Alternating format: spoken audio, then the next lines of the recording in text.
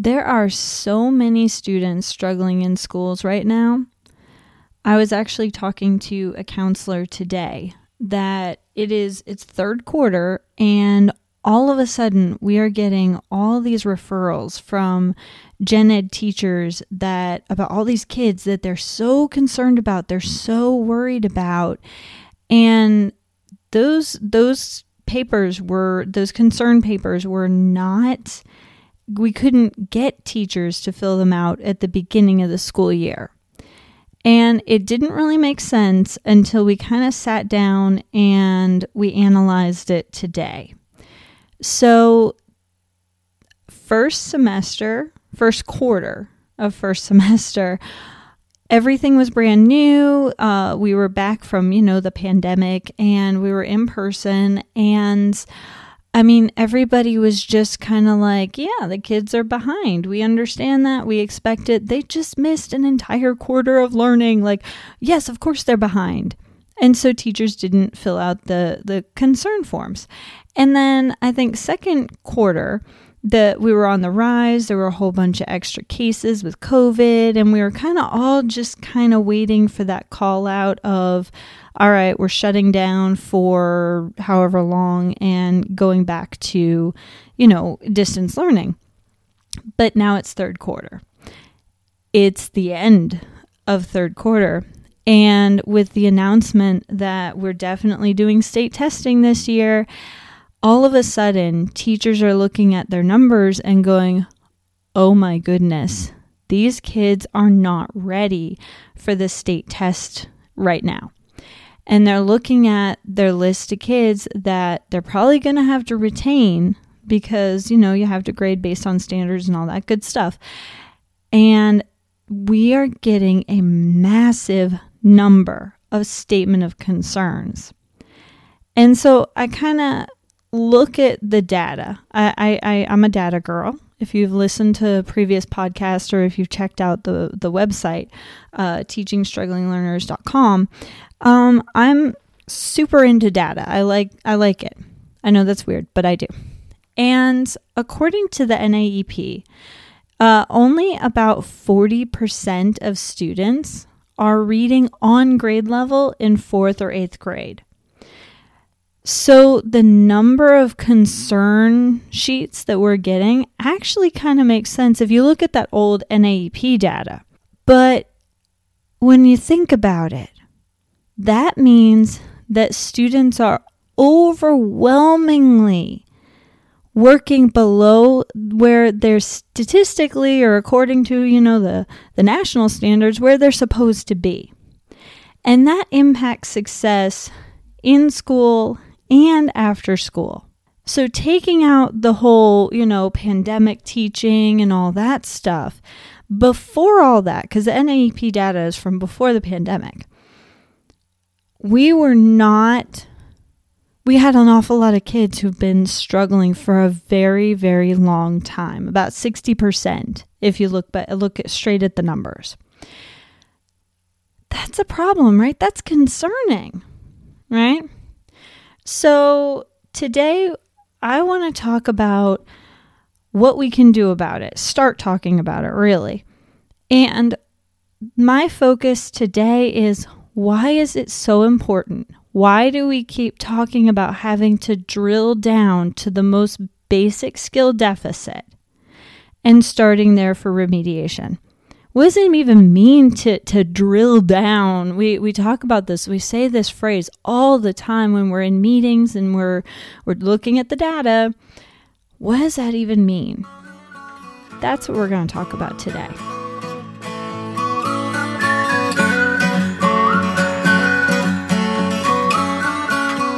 Hi, I'm Jessica Curtis of Teaching Struggling Learners. I'm a boy mom and a veteran teacher. You're listening to the Reaching Struggling Learners podcast, where we talk all about helping students succeed academically, socially, and behaviorally. Thank you so much for tuning in.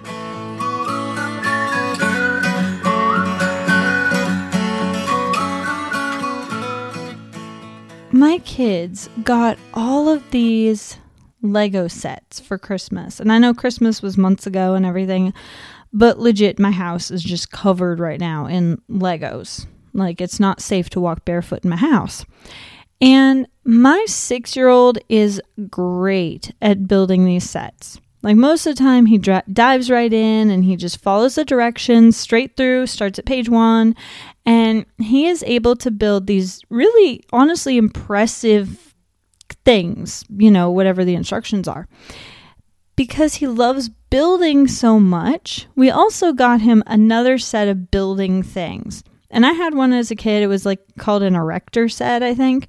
It has actual nuts and bolts and, pieces that can be put together, and you can make little motors, and it's pretty complicated.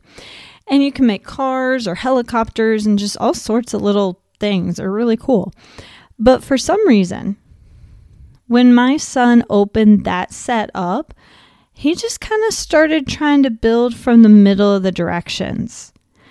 He just kind of skipped over the basic, the step 1, step 2 stuff, and got really, really, really frustrated when the pieces he was trying to put together didn't go together right, or they broke apart, or something wasn't working. And when I asked him why he started in the middle, he said that all the other steps, they were just too easy. He knew how to do that. He knew how to put all those together. He didn't need directions for that. It was truly shocking to him that he couldn't just skip over those parts, those really easy stuff, those easy parts, to get to the fun stuff, the stuff that you thought was going to be the best part. So he was super frustrated with me when I, being, super mom that I am, made him take all of the pieces apart and start over at the beginning. But you know what?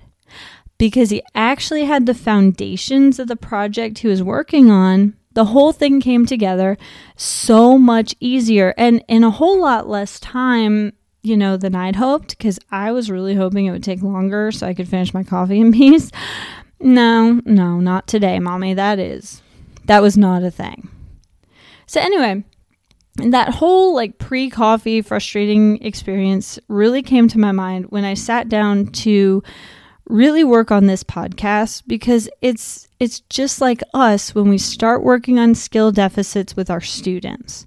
We look at our students who are struggling with what we're seeing right now in class, and we try to make it work right now.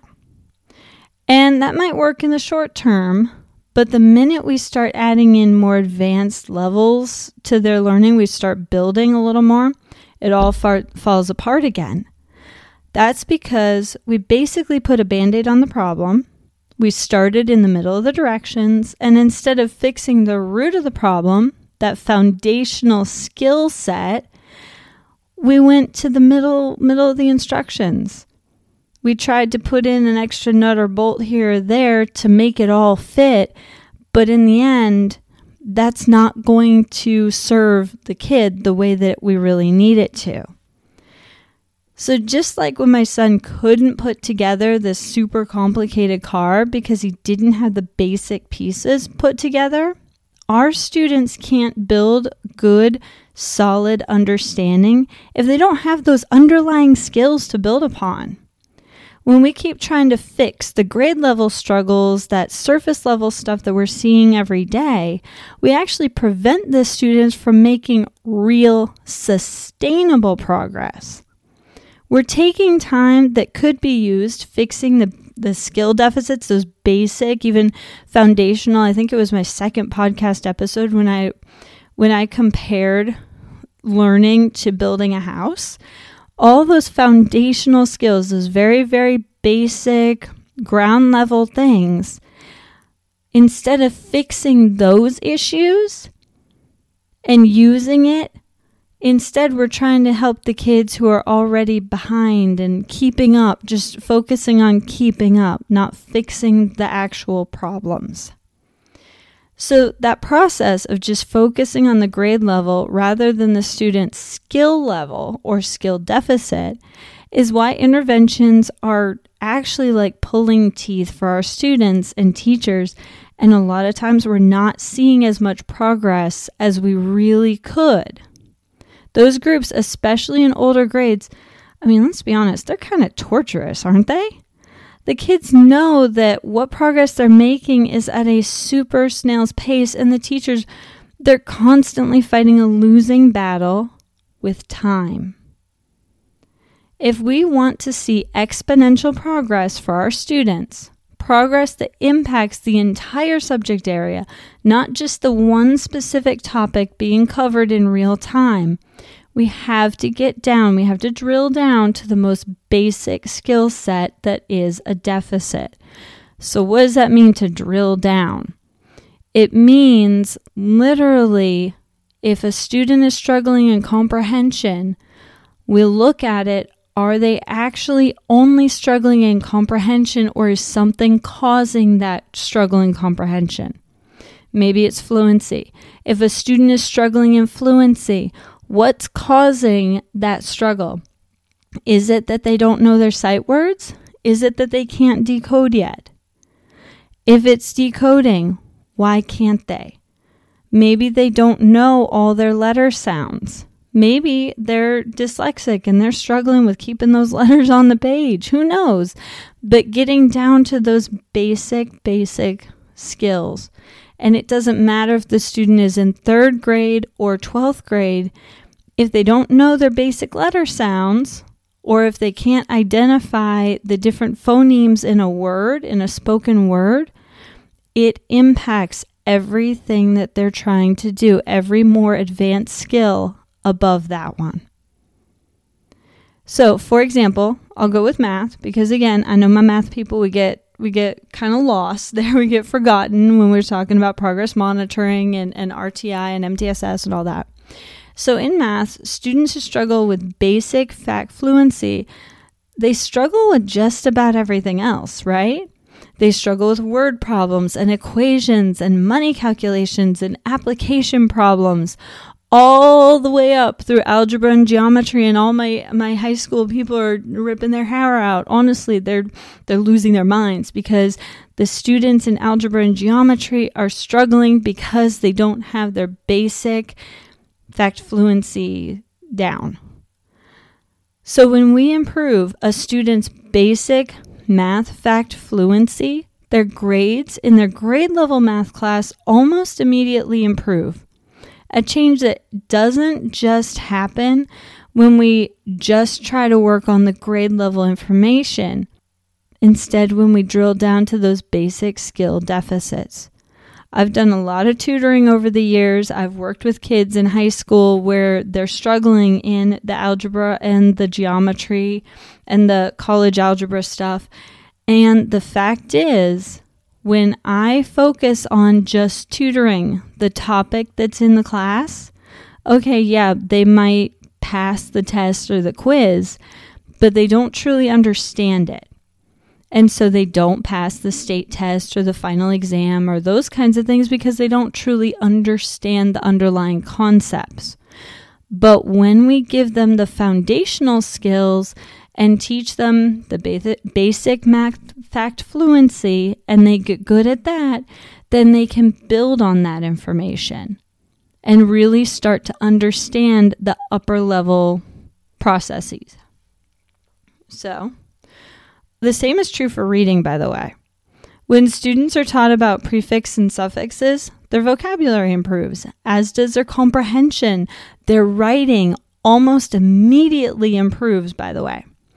That time working on those basic skills, the ones that we kind of go, oh, that's too easy for our high schooler, that's too easy for our 5th grader. Those skills, when we get better at those skills, the whole shebang gets better. Every piece of that student's learning is improved. I have had a lot of teachers and parents tell me that there's no way that their student will get that basic skill. We just have to move on. Have we heard that? Have we felt it? I've felt it. But I respectfully disagree. Over the years, I have taught hundreds of students how to read and to do basic math. And I have yet to find a student that honestly can't learn the skill. Just students who we hadn't presented the skill in a way that they understood yet. By changing up how I presented or had them practice the skill or even repeat it back to me or the manipulatives that I used, all of my students have eventually gotten it. Was it easy? Heck no. Most of the time, I was ready to give up right before they finally figured it out. Most of the time, I thought I was losing my mind. So no, it's not easy. It's rarely easy for me. But sometimes you just hit on that one thing that makes it click for a student, and you get to watch the magic happen with relatively little effort. Most of the time it takes trying one way, revamping it, trying something else again, reworking it, who knows how long. But as long as we keep trying, as long as we keep going back to bat for those kids, as long as we keep going back to the drawing board, however you want to say it, the students are going to make progress. That's something that I truly believe and have believed since I began teaching more than a decade ago. I truly, truly believe that the only difference between a student who can and a student who can't is their exposure to the skill in a way that the student can understand and internalize. The further from our learning mode that the student is, the more difficult it is for us, teachers, to find a way to teach that skill in a way that the student understands. So for example, if you're a visual or an auditory learner, but your student is all about the kinesthetic, it's hard to branch out of our own comfort zones to meet that kiddo where they are. But when we branch out, when we meet them where they are and where their strengths are, oh my goodness, it is absolutely amazing how quickly they can pick up on certain things. That's why I always encourage teachers who are very different in their styles to team up and share students. Maybe my way of presenting information works for a few of my students, but my friend down the hall teaches in a completely different way, and that makes it just click for a few of my other students. We all have those poor teachers in our buildings who are just really, really good with behaviors, am I right? And admin pile the behaviors in those rooms. I mean, honestly, how many memes are there for that one? I don't think that's the answer at all. But the concept isn't completely off. Now, before you start throwing rocks at me, hear me out. I'm really good with behaviors in my classroom up to a certain point. So balance the behaviors so that I can help as many students as I can while still getting to teach. That's a good idea. And maybe allow me to teach some of my colleagues how to work with behaviors, work with some of these students more effectively so that we can share the wealth, right? And I think maybe we need to do the same thing with academics. Maybe we could think outside the box and have students who aren't making progress with one teaching style get some exposure with a different style and see if maybe that helps. Whatever ways that we can work it out, the one thing that we need to stop doing is wasting student time and teacher time, by the way, just working on grade level material. Students need to conquer the basic skill deficits if they're going to actually close achievement gaps. Not maintain them, not keep them from getting any smaller, but actually close those gaps. So let's get down to those basics. What about those kids that they're so far below grade level? Well, in the next couple weeks, I am going to be going in depth on that topic. I'm actually super excited because the next several episodes are going to be a series in which I'm going to take you through several different strategies to help students on a whole bunch of different skills at different levels.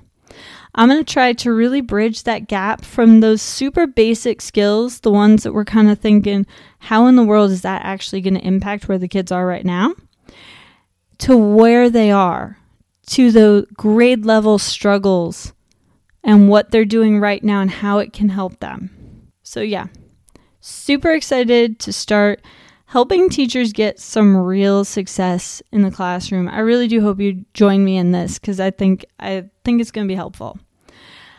So thank you so much for listening to the Reaching Struggling Learners podcast. It's been episode number 40.